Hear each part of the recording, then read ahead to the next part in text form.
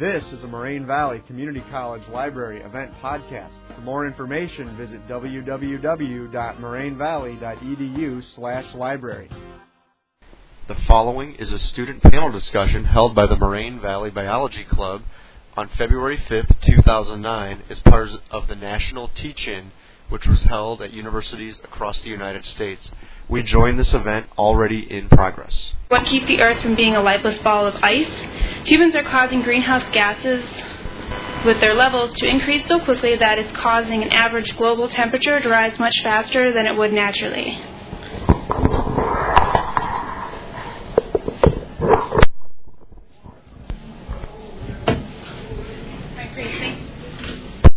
Thanks, you guys. What are some reasons that people reject global warming is happening? I think that some people don't believe that as humans we're releasing as many of the greenhouse gases. People may not want to pay higher prices. For instance, we all know about the energy efficient light bulbs. Well, you can't just go and get 4 of them for 75 cents. So it is a part of your finances. You know, it's something that you have to make an investment in. So going green, you know, it is a good thing, but it's not necessarily cheap. So that might be one reason that people might back away. I think people just don't want to give up their daily life practices like their gas, their fuel, their AC, I guess, something common that we usually use like in the summer, just stuff they don't want to try. And like she said, they don't want to spend a little more money, even though in the long run it'll be worth it. I think a lot of people just don't see it right away. They don't see all the what global warming is doing now, that they don't think it affects them at this moment. So they're just not willing to invest for something they don't see or understand. I believe many people are unclear if man is the actual cause of global warming, or if it's natural. Some people that I've spoken with in preparing for this have said that they make the argument that the Earth was a complete frozen ball of ice that has been melting to this day. Most do not disagree with the fact that the Earth is warming. However, we need to find more exact reasons for the causes. And in my opinion, we simply need more information on the progress and more accurate reporting from the media. I agree with my other peers saying that a lot of people aren't ready to get rid of their everyday uses, but it's not necessarily getting rid of them. It's a way to help keep what they're used to in a healthy way for the Earth. I pretty much completely agree with all of them. It's pretty much the media, fear of change, fear of reality, and some people just really kind of ignore it in general.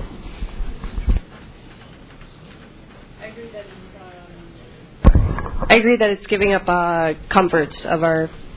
It's what everybody pretty much said is that they're just it's a way of giving up our comforts, and we have to cut back on a lot of things if we're going to make a change, a lot of dedication. So. Thanks, you guys. Good points. What will the future be like if we don't take climate change seriously? The world could cause serious conditions for living, growing food, and water usage. The preservation of the world is not only good for nature, but also for ourselves. So.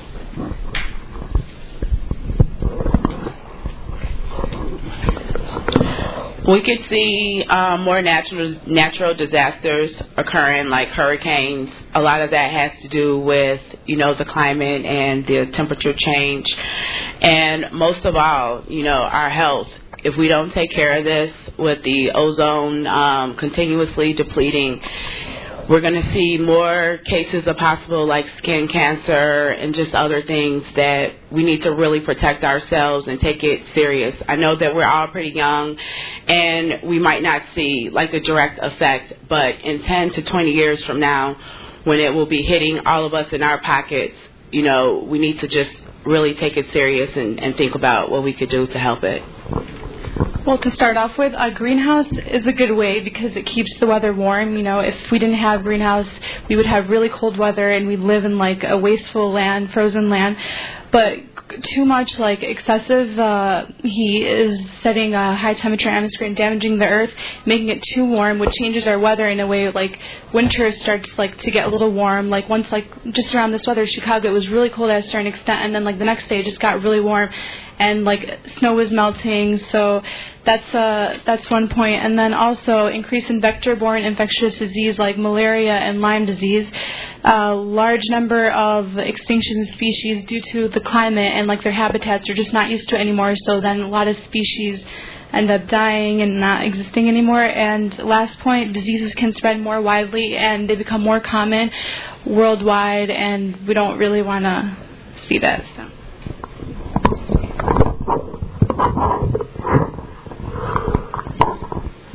Well, like what she just said about the world getting a lot warmer with like the global change and everything. What was I going to say?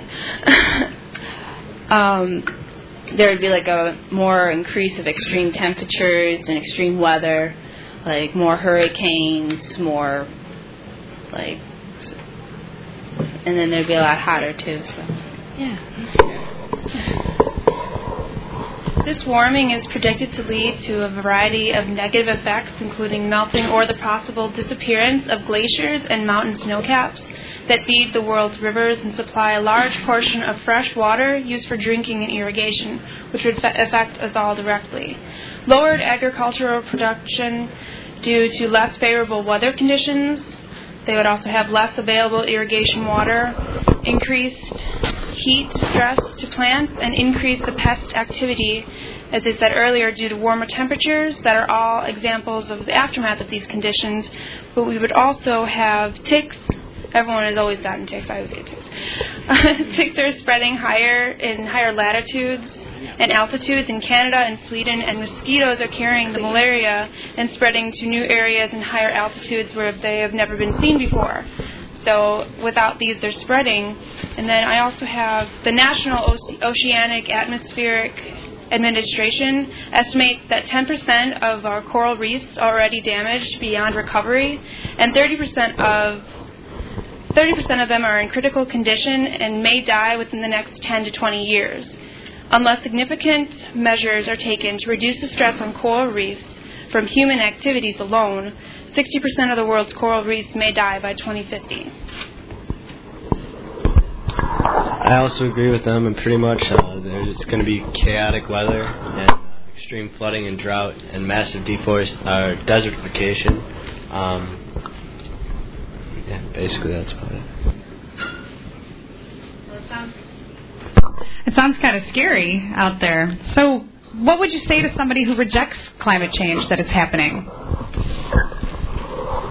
That we have to look realistically, and we may have to pinch a few things off of our comforts, but it's going to be, in the end, something that's going to help us, sort of. Hopefully, it's gonna come through in the end with everything. So, in my opinion on that is basically that's fine. You can reject it, but you have to acknowledge that the Earth lives in a basic state of homeostasis, and we're obviously having a huge effect on this homeostasis. And the more effect we have on it, the more chaotic the weather will become. And I'm not looking forward to that. So. Neither am I. I think one thing we could do, just everybody make small changes, in your life. You don't have to go out and do something, drastic, go buy a biomass generator or anything like that. You could just do the small things like turning off your lights, don't have the water running excessively. Maybe even if you like to drive to school by yourself, carpool with somebody. It's just the small, subtle changes that everybody here needs to make. No matter how much pressure we put on President Barack Obama, we all personally have to do stuff too in our own daily lives to support that. So. People that say that it's not going to occur in their lifetime, eventually it is. Like maybe in 30, right now it's not condition stable, like right now currently, but it keeps on getting worse. and within maybe 30 years, it's just going to keep on getting worse and worse, and people are going to have to give up like their lifestyles or any of that stuff they do in their daily life. And like she said, we have a lot of hopes for Obama, but still, we have to do a huge role in our life, play something, do something in our life to make a difference. I agree with what they said. If someone who rejects global warming and climate change, even like the small things, like changing your light bulbs and everything, and as you said, turning off the lights, turning off the water, and even if you don't think that's going to help the environment, it still helps you personally than just the environment.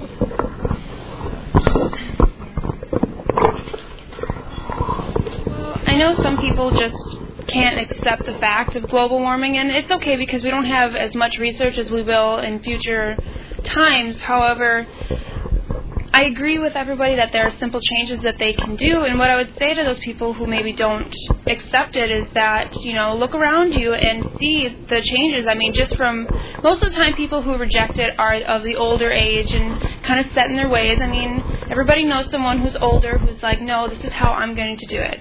However, saying that things are changing doesn't mean that it's going to ruin, everybody's whole world. It's just look around you and see that, maybe you're a little misinformed or don't know all the data, or just kind of take a look at how even the last 5 years, what things have changed. You can see the differences, and maybe just do some research on your own if you're someone who doesn't believe in it, and just see what make your own opinion based on facts as opposed to maybe what you see everyone else saying. And I think that a lot of people would see as just simple changes like everybody else is saying that would really help our environment and help, help reduce, global warming. You guys brought up a lot of good points about changing your habits, and we need to start looking to renewable energy rather than utilizing and relying on non-renewable energy. So my question for you guys is, will your generation be able to lead the transition in a positive manner to a clean energy future? I'd like to take a stab at that question first. I think that we will, because it was just like, what's your name again? Sarah said, the older generation, they're not as educated about it. And like how everybody is sitting here, and we really appreciate you guys sitting here taking the time to listen to this. We are going to be more informed about what's going on. So we will be able to make better choices and make better decisions about how we want to raise our families or how we want to live our lifestyles, to make it better for us. So I guess I think like with people that are a little older, they just have no hopes. They're just like, my life is ending, a couple of years, and that's it. It doesn't matter. I'm going to be dead by the time, global warming gets really bad, effect happens. But, like, we can make a difference. We know more. We're more educated on this process, so we should make a difference.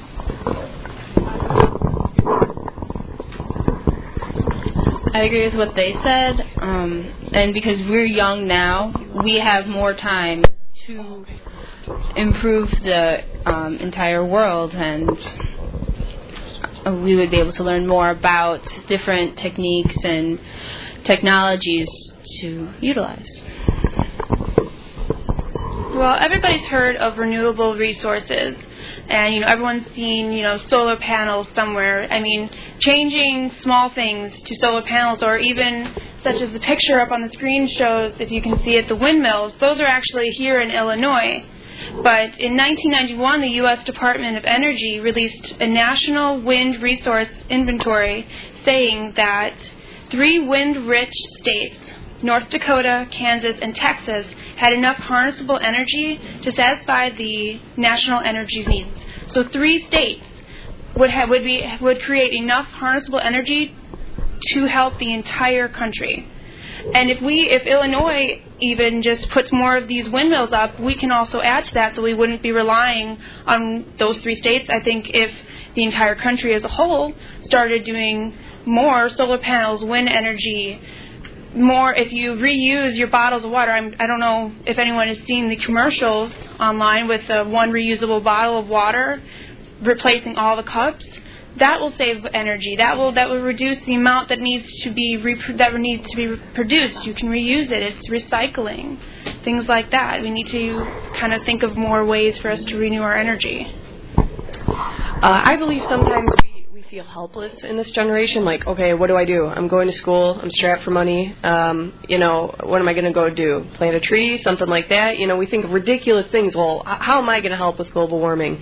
But there is a website. There is teens out there constructing a new generation of being green, and it's Greens for Teens, and it has all the information on there. It has really awesome ideas for stuff you can get started with, like little things, like we've been talking about, light bulbs, blah, blah, blah. They have little things on there that really can make a difference that you can start off with if, you know, we really need to jumpstart something with global warming.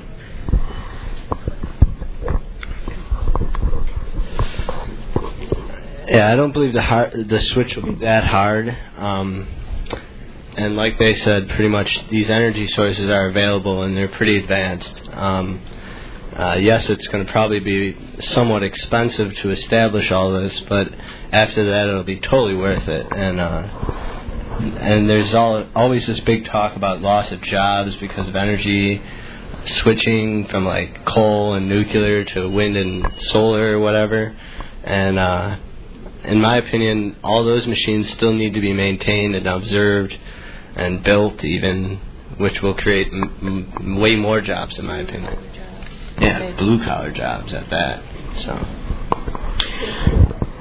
One other reason, real quick, that I think that we could lead the way with this, it's just like how, you know, Michelle Zarowski got this whole thing together, and we had stations all around campus sending out individual emails to President Barack Obama.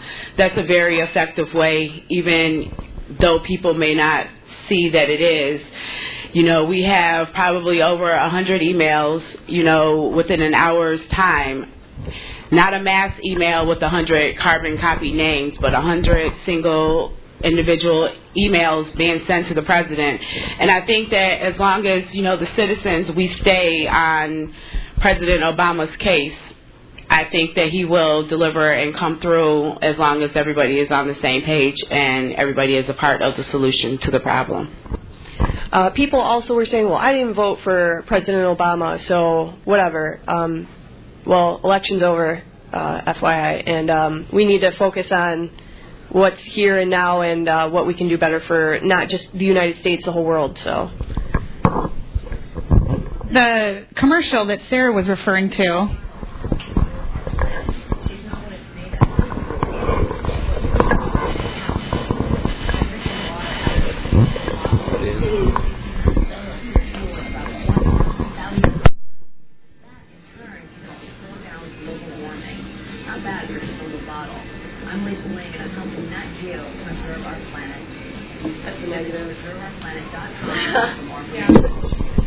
well, that was the commercial that she was referring to. So it just shows you the comparison of how much can be saved by using a reusable bottle. And it's pretty easy. You know, one of the things that I know about water is that the water that you can get free from the fountain is actually a lot safer and healthier for you than bottled water is. Bottled water, a lot of bottled water is actually not regulated. So you're better off drinking the free water from the fountain and saving your money, especially now when the economy is tight.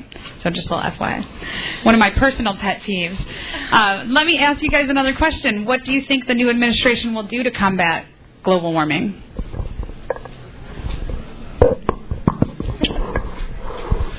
Well, at least I hope they acknowledge the fact that it exists, unlike other previous leaders.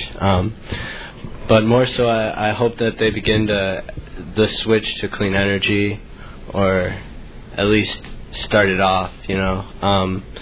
And hopefully they can help educate the public about it and get everyone to put a little effort into it.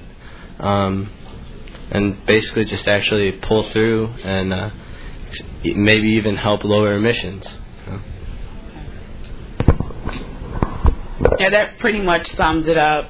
You know, the main thing is education. People just need to be properly informed of what's going on, and I think that, you know, you just take it from there.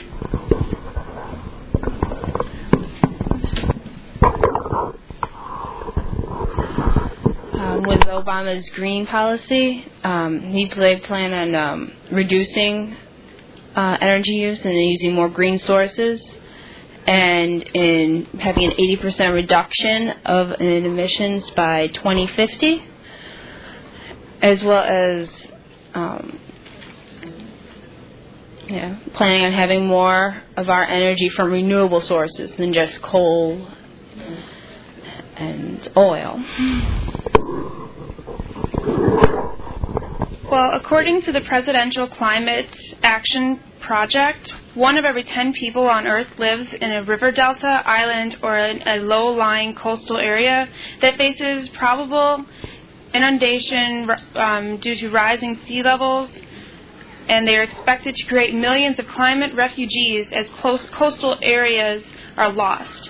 Ecological important wetlands drown and drinking water supplies are compromised. So at least this shows that they see that a probable cause, a problem is being yeah, and so at least they're making knowledge of it in hopes that they will actually do something about it. Because if all of these people, every 1 out of every 10 people, that's 10%. Of the earth, not just our nation, the earth's people are living in places that may become refugees. They may lose their home due to the rising sea levels because of global warming. So at least they're acknowledging that there are problems, and hopefully that they will actually do something about it. As we can see up here on this graph, we see that the levels go up and down, let's say ice age, tropical ages, because that's what the world does. It just, fluctuates. But since oil usage and other emissions, we see that it's not just level. It's rising dramatically all the way up. And the climate change is still going up and down, but yet the whole temperature of the world is rising at the same time, which can cause catastrophic things, as we know. So, like hurricanes in New York. Can you imagine a hurricane in New York? I don't know. That'd be kind of crazy. But well, I'm glad that you guys have a positive outlook on our new presidential administration. Let's talk about Moraine Valley. What do you guys think that students, administrators, or faculty can do to help further positive change in climate change? Not good with administration. Well, I feel that we definitely should have more recycling bins overall. Some of the statistics that I was looking at online showed that more than 90% of garbage in a school is recyclable. So to me that seems there should be at least twice as many recycling bins as garbage cans. And obviously that's not the case. There also could be signs posted reminding people to recycle, because obviously it's not something that you think about all the time, or at least most people don't. Also, I believe there's a carpool program at the school. Possibly we could advertise that better, or just generally have it more acknowledged to everyone. Also, just generally possibly converting our public vehicles to low-emission vehicles. I know that's somewhat expensive and unrealistic, but obviously it would have a very good effect on everything. And maybe even I've heard a few grade schools putting solar or wind-powered turbines on their roofs or on their grounds to help reduce their energy usage. Obviously, that would be a good idea as well. Just to touch on the last part of what he was saying, Moraine right now does have a program that's pretty new. It's called ZimRide, and it is a carpooling system. This is a great way that students, staff, faculty, whoever that has to get to the school on a daily basis could directly, make an impact on what we're trying to do with sustainability here.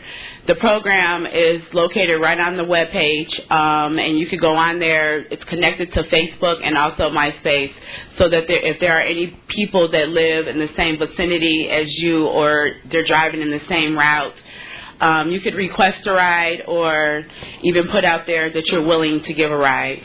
So that's one thing that we could do here, because I know everybody complains about the parking, how we drive around for 20, 30 minutes looking for a parking spot. So that's definitely one of the ways that you could alleviate having to do that and just jump in the car with somebody else, even if you don't want to.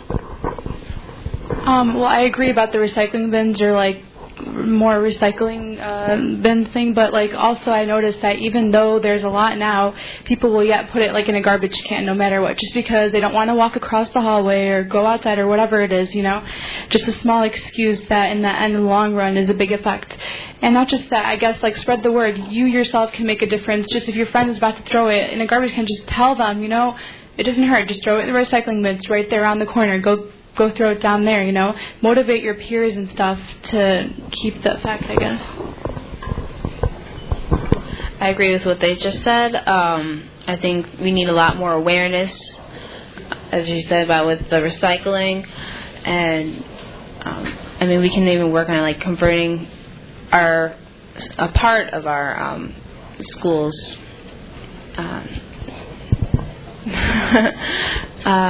What's the word? Garbage? Sure. Like the garbage, and using a compost heap in like one of the fields over surrounding our school. I agree with what they're saying, that we all do need to kind of make more awareness, and I agree that they said that, you know, be proactive yourself. Tell your friends, hey, go recycle that. It's okay. You don't have to feel like, okay, what, is 20 extra feet going to hurt you? Yes, the school does need more recycling bins. That's something that maybe they can work on, but, you know, maybe there are always new clubs forming every day. You know, people are still going to throw away recyclables in the garbage can. Why not, for instance, people make a club that helps to go through the garbage, and it's a dirty job, but it's got to be done, and go through the garbage that's being thrown out and help to make recycling, like a recycling club, something that kind of helps, even if people are going to not necessarily recycle themselves, maybe help do it for them, or, you know, be proactive, put flyers up, you know, carpool with people. That is a really great program that the school has started with the carpooling. You know, we have tons of books here. Maybe the library can start putting the catalogs online through the Moraine Valley website. We can expand our website so we don't have to have so much paper and books and unused things that are here. Although we recycle, the people who work here recycle, but maybe not have so much paper that's already used in the school. Expand some of the online access to make more of the things that we can't get. Maybe that might help something, or any ideas are good. Well, I want to thank you all for participating and talking to everybody. I know that can sometimes be very difficult, and so I appreciate you being on the panel. And I wanted to thank you all for coming as well and participating in the teach-in. I hope you all learned something and have a good teach-in day. Thanks a lot. Bye.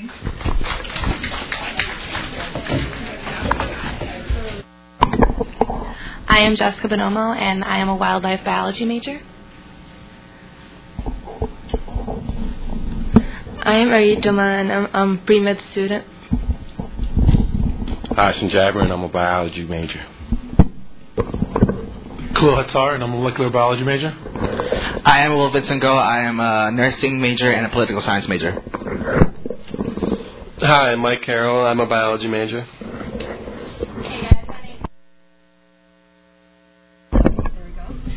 Hey, my name's Megan Clapp, and I'm a psych major. Hi, my name is Adrian Zava, nursing major.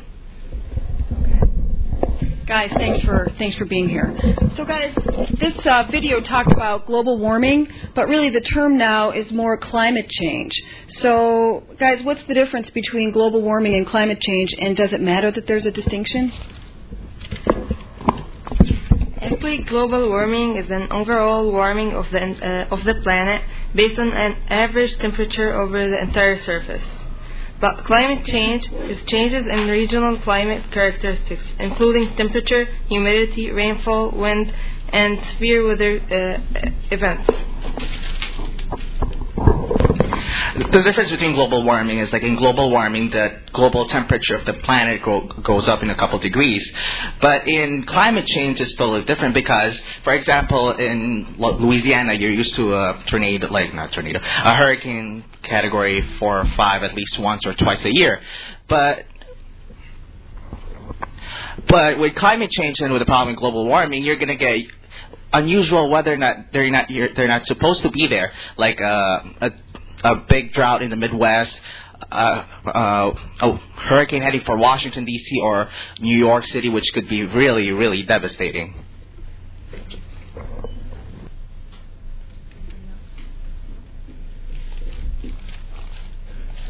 All right, guys, what we're really talking about generally is climate change, which includes global warming. So, guys, what evidence is there? Do you guys have facts on what evidence there is for climate change?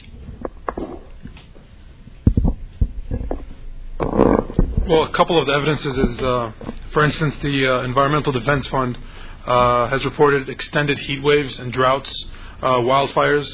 They've been more intense and more frequent within the past couple of years. If we bring it back home, for instance, the EPA released the U.S. Climate Action Report in 2007, reported that 2006, going on to 2007, was the hottest year we have ever recorded. A few things that impact us directly. For instance, we've had an increase of wildfires, hurricanes, which, to record, are the hardest that we've ever seen. So, if we go globally, we see that ice shelves in I believe it was Greenland and Antarctica are melting at a rapid rate. Certain things like that will affect us globally because they will increase water levels. That's something that we'll see down the line, but we are seeing the effects of them now, and that's the thing that we need to help stop.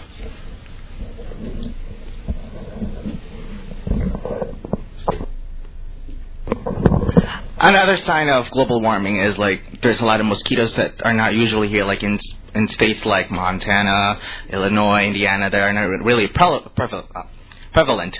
But there's an increase in the mosquito population that's going up from the southern states all the way to the northern states that will bring diseases like malaria, yellow fever, and other diseases that are really bad.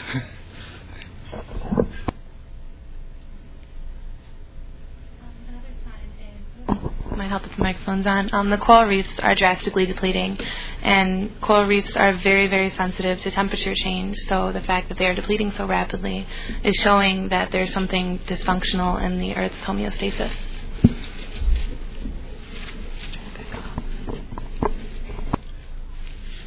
Well, just to add on what you were saying about the wildlife, the National Wildlife Federation is reporting that there's a great migration of animals from the equator, northern, to both the North and South Poles. So if we are looking for evidences of global warming, looking at the animals and how they react to the subtle climate changes is a pretty good indicator of where we're headed.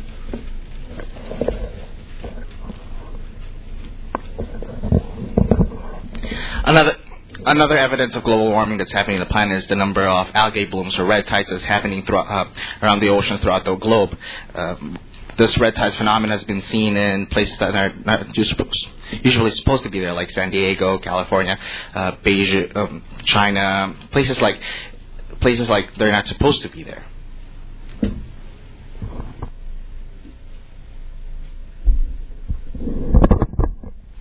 So, guys, if there's evidence that global warming is really happening, if you look at this Pew poll here, this is from January of 2009. So they asked Americans to rate their top priorities of things they worry about for 2009. And if you can look here, out of 20 things to worry about, right, where's global warming? Way on the bottom. So what are some reasons that people reject global warming? Well, I feel the reasons that so many people reject global warming, especially in the United States, is that many people are in denial and also take our necessities such as food, water, and the air as we breathe for granted. If one is hungry, there's many places where they could travel so fast to go get their food. You guys could go to McDonald's right away to the drive-through, get your food in minutes, a matter of minutes. as well as water. There's many faucets where you can get your water fountains, and just people in the United States, we take these and we fail as citizens to realize how important these necessities are, that they are to us. So when one hears there's a problem, that we just forget about it. We don't care.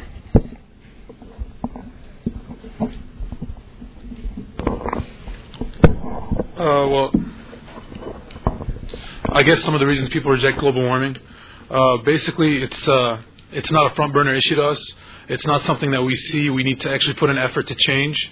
We're pretty much comfortable with the way we live our lives, with the cars we drive, with the type of food we eat, and in order to have some kind of effect on reversing this problem, we would have to put in some effort to try to reconfigure the way we live, the things that we do.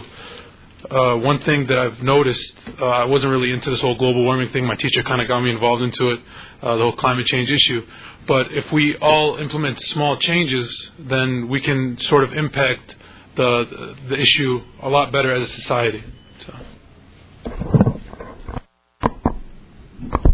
I think that a lot of people don't necessarily reject the fact that the planet is heating up. They reject the fact that we have anything to do with it. A lot of people tend to argue that the Earth goes through cyclical temperature changes all the time, but what they don't realize is that usually those drastic changes in temperature take place over thousands and thousands of years, whereas our change has taken place over the past few centuries. Well, there's a few big reasons, and a lot of people don't take it as their top priority to, go out and do something about the changes that we're seeing. People like to do things that make them happy and fulfill them, and changing their daily habits isn't something that make people happy usually. And another reason, it's kind of costly. To drive a more gas-efficient car, a lot of times you have to upgrade and spend the money to do so. Also, light bulbs, Energy Star products. Everybody can buy little things or do a little bit different to make a difference. But a lot of people reject doing these kind of things because it's out of the ordinary.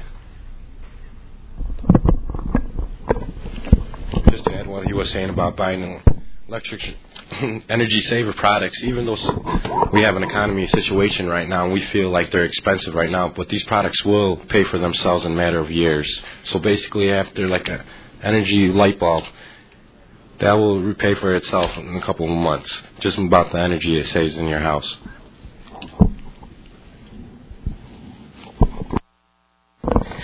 Aside from buying energy-efficient light bulbs, there's a lot of things you could also do at home.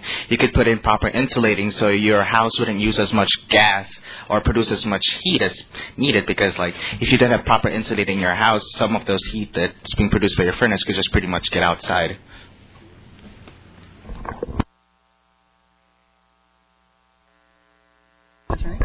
Is there anything else you would say to people who reject global warming?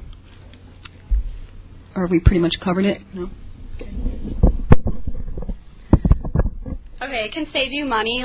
Who wants to spend money on gas? It's getting pretty expensive at some time. So if maybe you could ride your bike, which is also, can benefit your health. I rode my bike to school.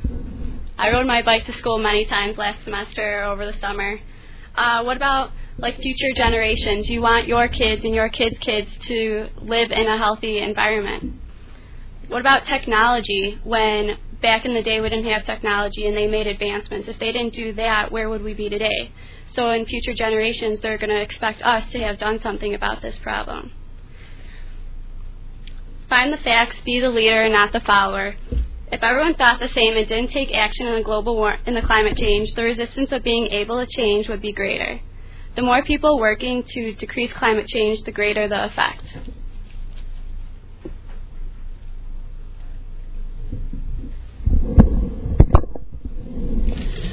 Guys, what about the ethics of it? Because in the U.S., we produce 25% of the emissions, but only have 5% of the world population. We only have 3% of the oil in our country, and yet we use 25% of the world's oil stores. Do we have an ethical or moral responsibility to reduce our carbon emissions and oil consumption? Well, speaking morally, I guess we can plainly look at the definition of acting morally.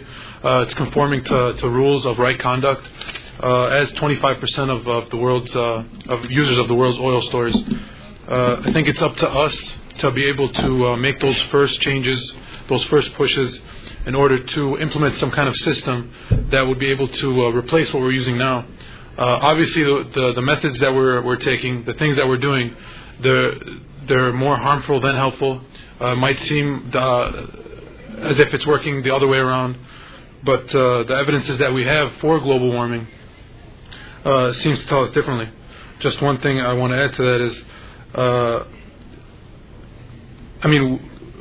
we keep on saying that it's not affecting us.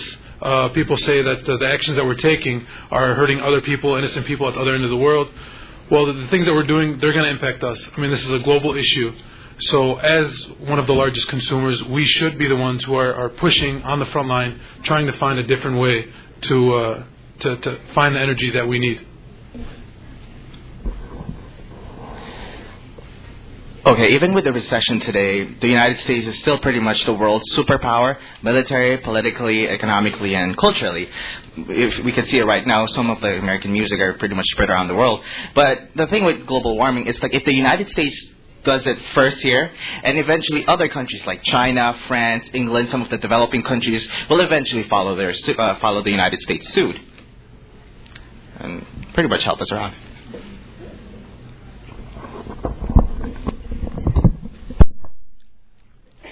As they've said and everybody knows, we obviously are the biggest consumers of, we're the biggest producers of carbon emissions, and we certainly should have a moral responsibility to do something about it, but it never has been on the top of our to-do list, and by educating people, we need to get it out there and make sure that the White House and everybody is doing something about it. I think it should be required to recycle, to, do little things to make our lives and our world a better place.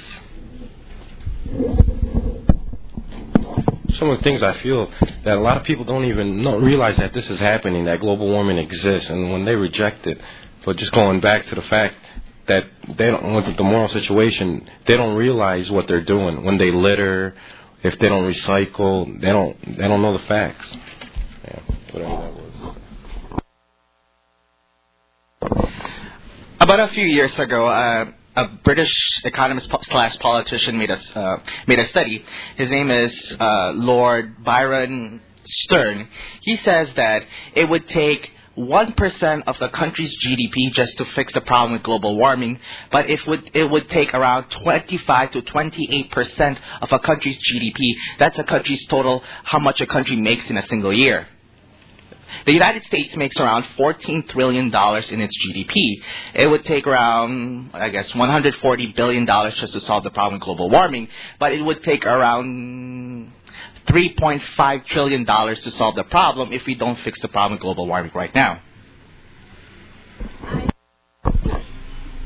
I think that we do have a moral reason to do something about the problem because, in China, there's smog all over the place. People wear masks, people can't go to work, and here we don't see it, so we don't feel that we do. But eventually that could happen here, and then maybe people will start doing something about it.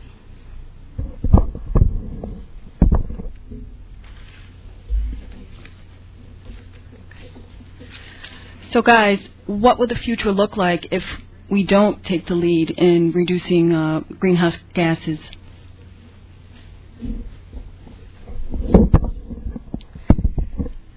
Okay, well, obviously the temperature is changing, which can cause the ocean's temperature to change and lower the ocean pH, which affects the wildlife in there. The spread of diseases will spread quicker.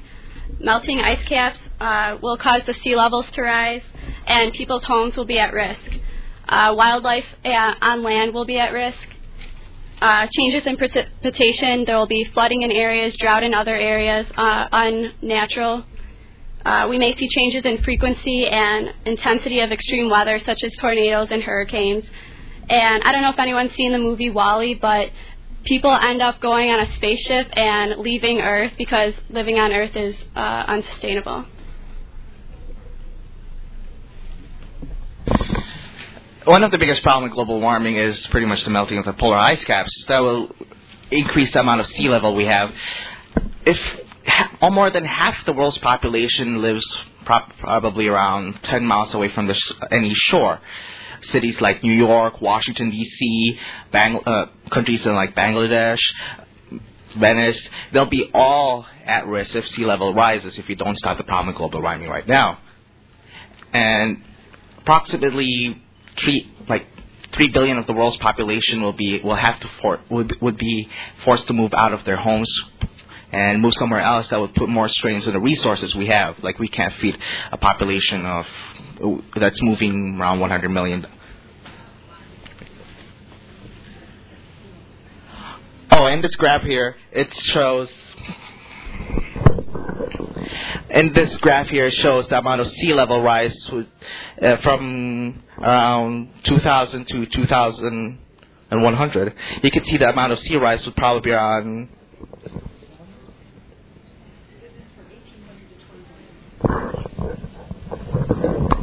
So what it shows right now is from 1800 to the present, how much the sea levels have already risen, and then projected, if we do nothing, how high they will get in the year 2100. While we're on the topic of sea level rising, the issue with global warming with climate change is that the global temperature is heating up. The excess temperature, as reported in the Arctic Climate Assessment Impact, published by Cambridge University, they predict that the Arctic Ocean will be free of ice by 2050. The ice shelves in Greenland will be completely gone. Antarctica, there's huge shelves that are already melting off, which can have devastating effects on coastal cities. People living there would have to migrate. This all in turn ties to our economy, and just like the previous question, what we have morally, our moral obligations not only to ourselves now, but to the future, that change is needed.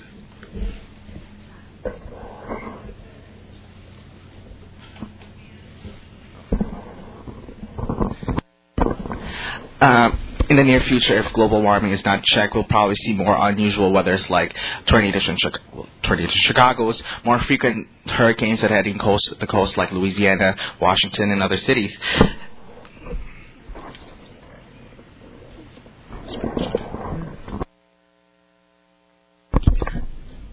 What we see, this graph up here, what we see is the increase in temperature between 1880 and 2000. We have some more graphs here where we talk about the CO2 levels increasing.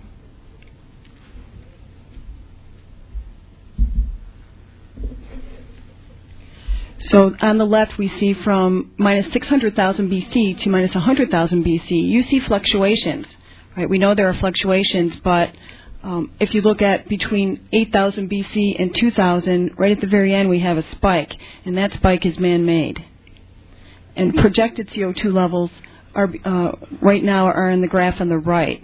And so if we do nothing, we are significantly going to impact our climate because of CO2 levels. But CO2 is not the only greenhouse gas. There are other ones as well. We have more graphs there. Methane.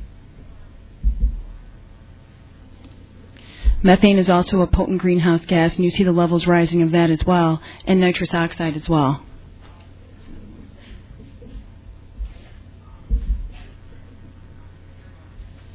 So all three of those gases together combine to heat up the planet.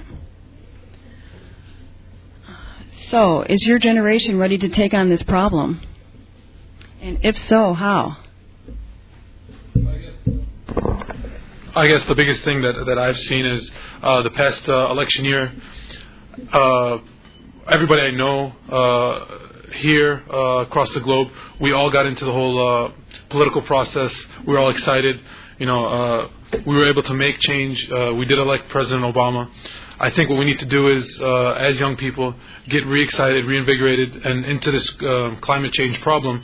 I think we need to put pressure on ourselves to make the small changes we need to, on our families, on our neighborhoods, in schools. But I think we need to get in touch with our congressmen, our senators, let our government know that it's time for national change. And hopefully by doing that, we can start off a chain reaction, so to speak, get other countries involved.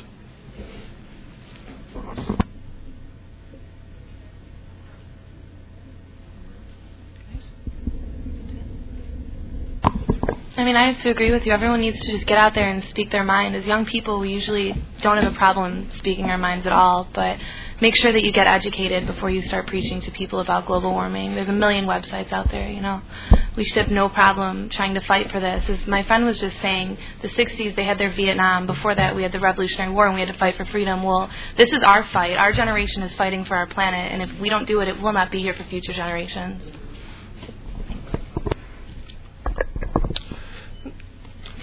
Something else we can all do to take a positive role is write to local businesses and to the president and tell them how we feel. Tell them to change their ways, use more energy efficient materials. Right outside the library right now, you can go and email President Obama. All you have to do is fill out your email address, zip code, and just press send. And that's a good way to make it known that we want to deal with this issue.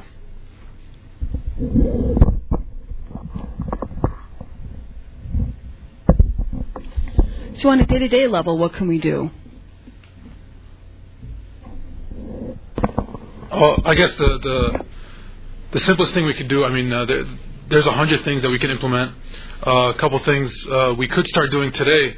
I mean, instead of using plastic bottles, plastic bags, I mean, we can ditch the plastic for, I mean, not only is it detrimental to our environment, but to our health as well. We could start using aluminum, start using glass. Also with that, we could start recycling more. Instead of throwing your piece of paper in the trash, you know, throw it in the recycling bin. That'll get reused. You'll save energy, save some trees, which are pulling CO2 and other gases outside of from the atmosphere. A couple of other things. We talked about CFL light bulbs. They're more efficient than incandescent light bulbs. They run about 60% more effective. Let's see. Okay, this water bottle right here is a good example. Instead of buying plastic water bottles, which if used over a long period of time or if kept in the heat, the plastic components of it can leak into the water. This is stainless steel, and the top here is it's non-leaching plastic, so it doesn't go into the water. It's safe, it's healthy, and you can just keep washing and reusing it instead of wasting money and, you know, possibly hurting your health by using a plastic that will leach into the water. You can also like take shorter showers or don't run the water as often, like when you're brushing your teeth, and just turn off the water. You can buy minimally packaged goods, carpool when possible, recycle. I recycle like crazy. I dig through my garbage at home because my family doesn't like to recycle, and I dig it out, wash it, and put it in the recycle bin. I guess one additional thing, I mean, we use electronics like crazy, so I guess it's kind of everywhere. The simplest thing you could do is, I mean, if you're not using an electrical appliance, just unplug it from the wall. That does save energy. It's not sucking all that wattage out for you. But another thing is, you know, washers, dryers, anything on those lines. If it's not necessary, you don't need to use it. It's not full, whatever. You know, just let it be, so to speak. The more we can kind of cut back here and there, it might not seem like it's making a difference, but when you tally all those things up, it will reduce greenhouse gas emissions.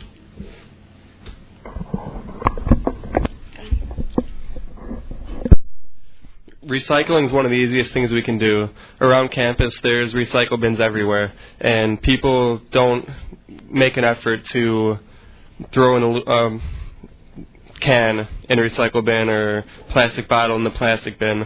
Instead, they just throw it in the garbage because they don't want to walk across, you know, the other side of the hallway or go look for a bin. Just carry it around with you until you see one.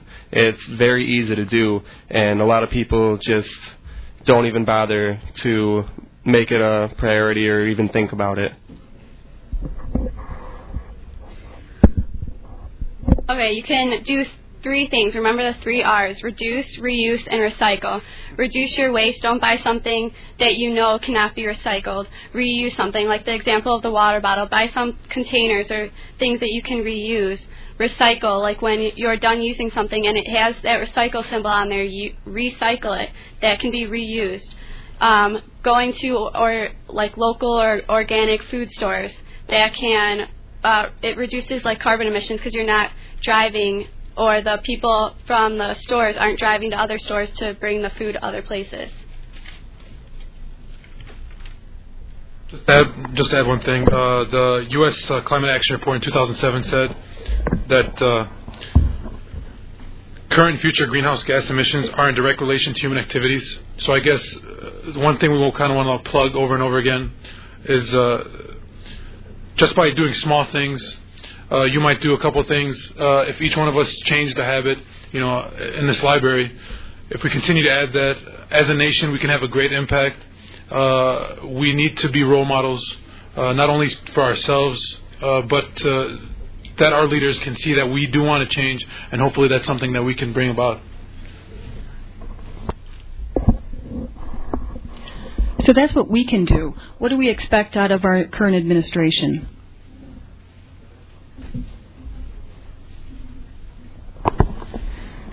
Actually, President Barack Obama promised to establish a nationwide system for carbon dioxide emission, and the plan is to reduce emission to the 1990s level by 2020 and additional 80% by 2050. And also, there is a plan to invest $15 billion per year in a host of energy projects, including solar, wind, and nuclear energy. And he also said that these investments will counterbalance the economic impact of forcing investors to reduce the carbon dioxide emission. So basically, Obama's administration will strategically invest $150 billion over the next 10 years to rebuild America towards a clean energy future.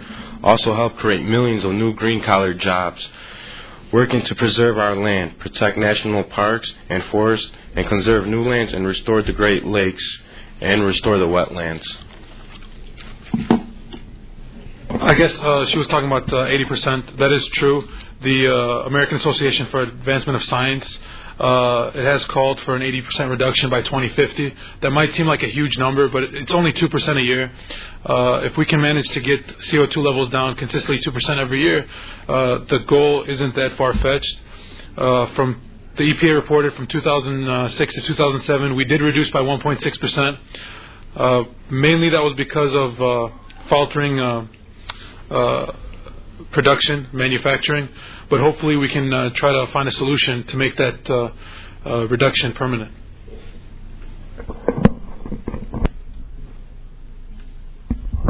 What about here on campus?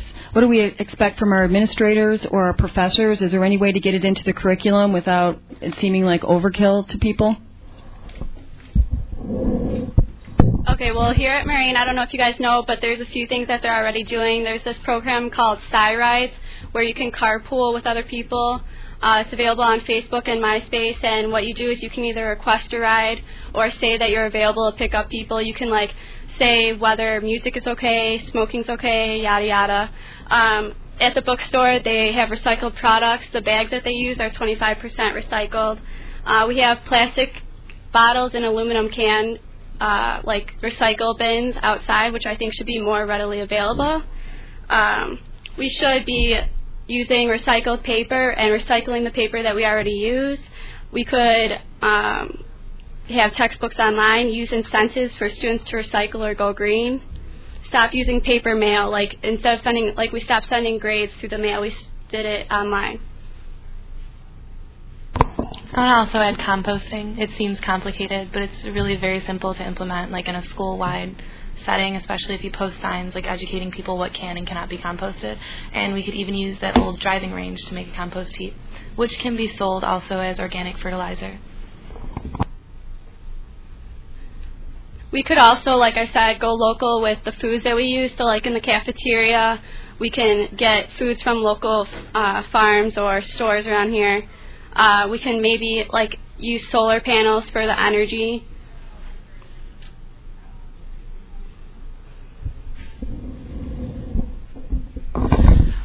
Another good way to save on against global warming is a simple thing as paper. When we make photocopies in some places, they just printed on one sheet and leaving the other side pretty much empty. But some places, like Moraine, they're implementing right now. They're doing on both sides just to pretty much save at least more than 50% of the paper they're using. Yeah, you could also save on your test if you want to. So how do you think if we don't address climate change, how do you think it will affect our economy and the global economy? I guess the most obvious way is if we have a wild global environment that ties hand in hand with our global economy, we won't be able to operate a successful free market economy the way that we do now if we need to spend all that extra money, all the extra resources we have on combating the effects of global warming, which are so important that we deal with now. We already seem to be having a global financial crisis. By ignoring these problems, by waiting till later to invest in them, it'll only be a bigger price tag associated with the solution. Using, like, going green, going energy efficient is upfront more money, but in the long run it saves us money, and it can also create more jobs for the people, which can stimulate the economy. Like what I said a while ago, it's like about Stern's data. It takes 1% of a country's GDP just to fix the problem against global warming. It would take 28% of a country's GDP just to solve the problems if we don't take care of countries against the things that global warming will bring.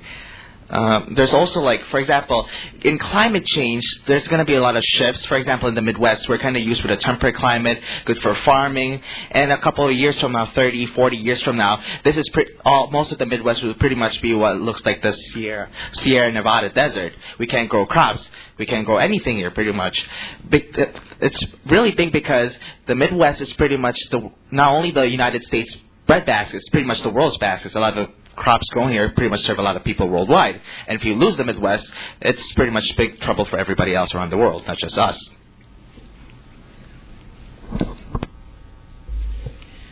Do you think your perspective of climate change is different if you're in a different culture, or is it shaped by culture?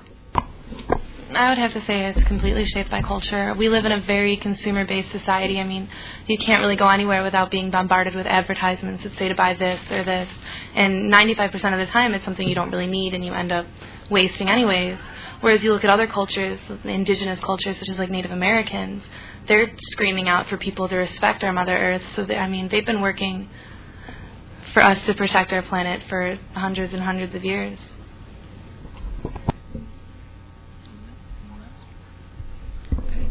Is there anything else you guys would like to add? Any final words?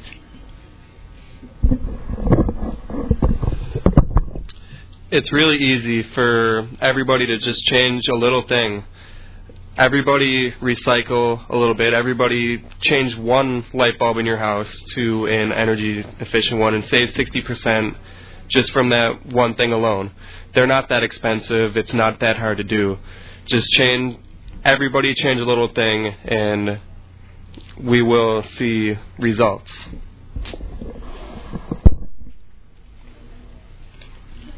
Recycle, woo! Like what other members here said, even doing the smallest thing will really help us a lot, because if we don't do it right now, if we don't change, we're not going to lose just pretty much what we have right now. We're going to lose the planet, not for us, but for the rest of for coming succeeding generations of people. And this is pretty much the only planet we have, and we can't risk losing it too. The way I look at global warming overall is, imagine the world is your body.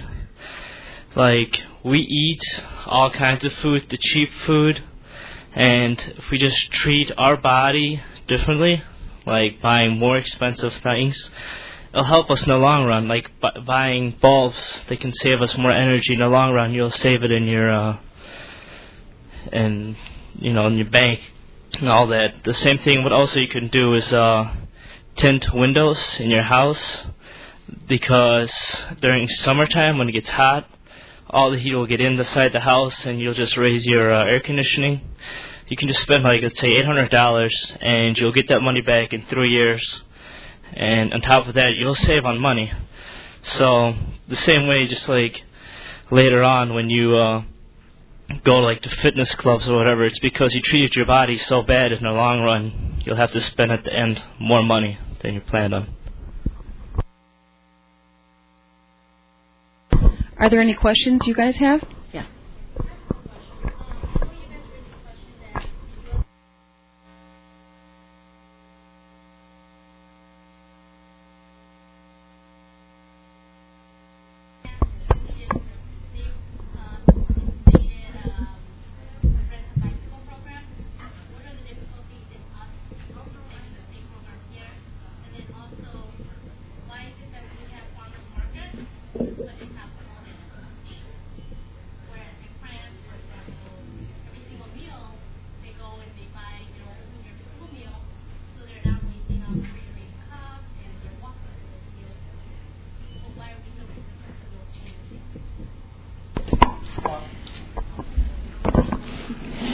Well, just off with the whole rent-a-bike thing, I think there's certain policies that we could implement, we could take from other countries, but as we said earlier, it is tied to the way we view this problem as a culture. I think the best way to try to handle this problem is to implement the best policies that we can up front in order to get people involved and motivated, and at the same time begin changing the way people view this problem. I guess, for instance, with the example with the rent-a-bike, we can have that around, but as Americans, I mean, we're not used to using that kind of transportation system. I think a couple of other things are involved. I mean, we do travel greater distances than France. One issue that I do like is the farmers market. That should be something that we do promote. That should be something that everybody should be involved in. There's a couple of other things that I think we could implement right away. I think that the government's on the right track. What Obama wants to do, I think if we give him a little time with the investment in green jobs and such, we would start seeing a trend. The biggest thing, I think, to start off is individual people making small changes, and hopefully the government will catch up with us later on.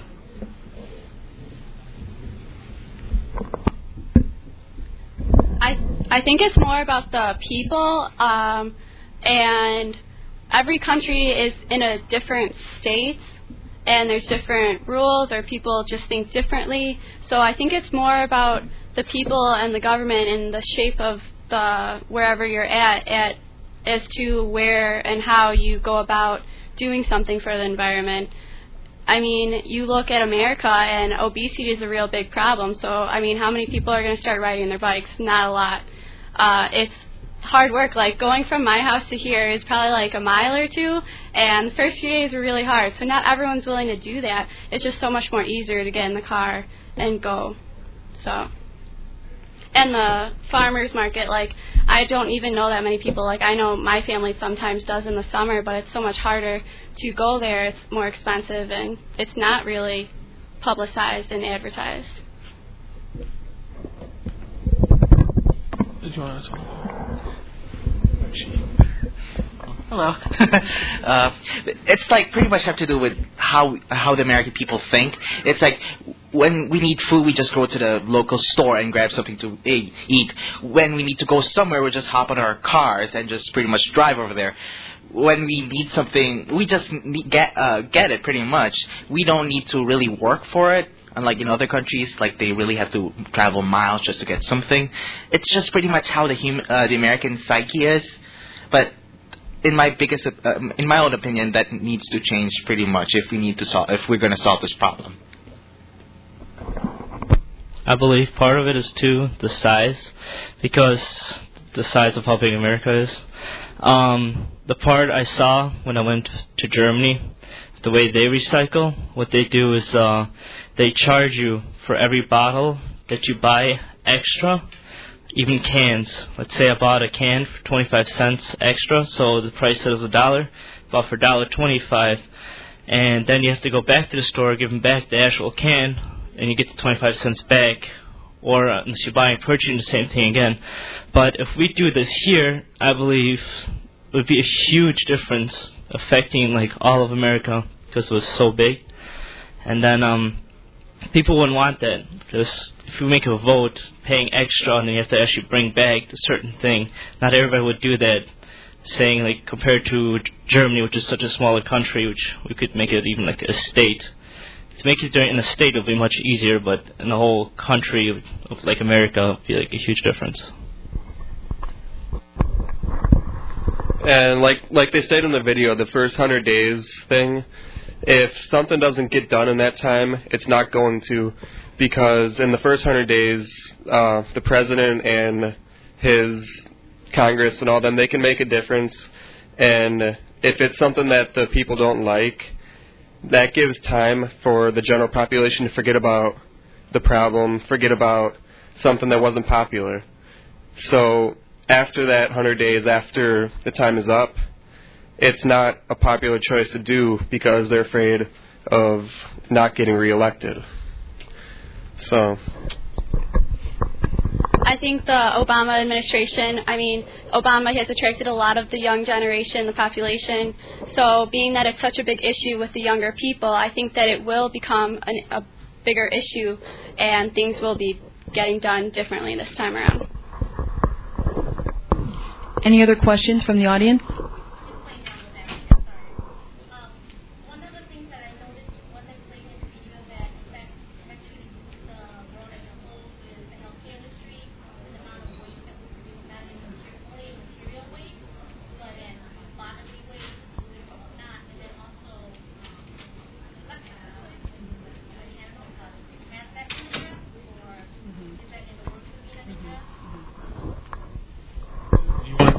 Electrical, mechanical, in terms of the healthcare industry, or separately? The healthcare industry, lab, science, field experimentation, and whatnot. Because I work in the healthcare field, and on a day-to-day basis, we throw away so much tubing, syringes. What is being addressed in terms of Well, yeah, I think that's the biggest thing. It's a sanitary issue. I think one thing that could be implemented is not only thinking of recycling, but the kind of energy that we provide. For instance, hospitals, clinics, try to cut back on the pollution and the energy expenditure that we do use. For instance, the one thing about being in the United States, it's relatively, you look at a map, it's half the world. We're divided into all these different regions. I think we should start beginning to exploit the clean energy sources that we have in order to help aid these different sectors of our public market. One thing that my personal opinion, is we need to utilize, for instance, like in Illinois, central Illinois, we have a lot of wind turbines. I think we need to increase that, invest more in that, help supply energy to hospitals, houses, businesses, whatnot, down southern United States. Solar energy, we should put more money into that. We have Southwest United States, water power. There's a lot of different ways that we can get all these different means working together to try to replace the demand we have for oil, for plastics, as a whole. I think the healthcare industry is probably not being addressed right now in particular. And I think we have a certain expectation as a people to get healthcare that's sanitary and clean, and so that's why we use so much disposable. So in that particular front, we probably don't have so much to give. But if the rest of our culture could change in their consumption, you could maybe still keep the higher levels of the healthcare that you would expect, and overall you're still reducing the emissions. Are there any other questions? Good question. Yeah. Well, thank you very much to the panel. You guys did a great job. Thank you very much.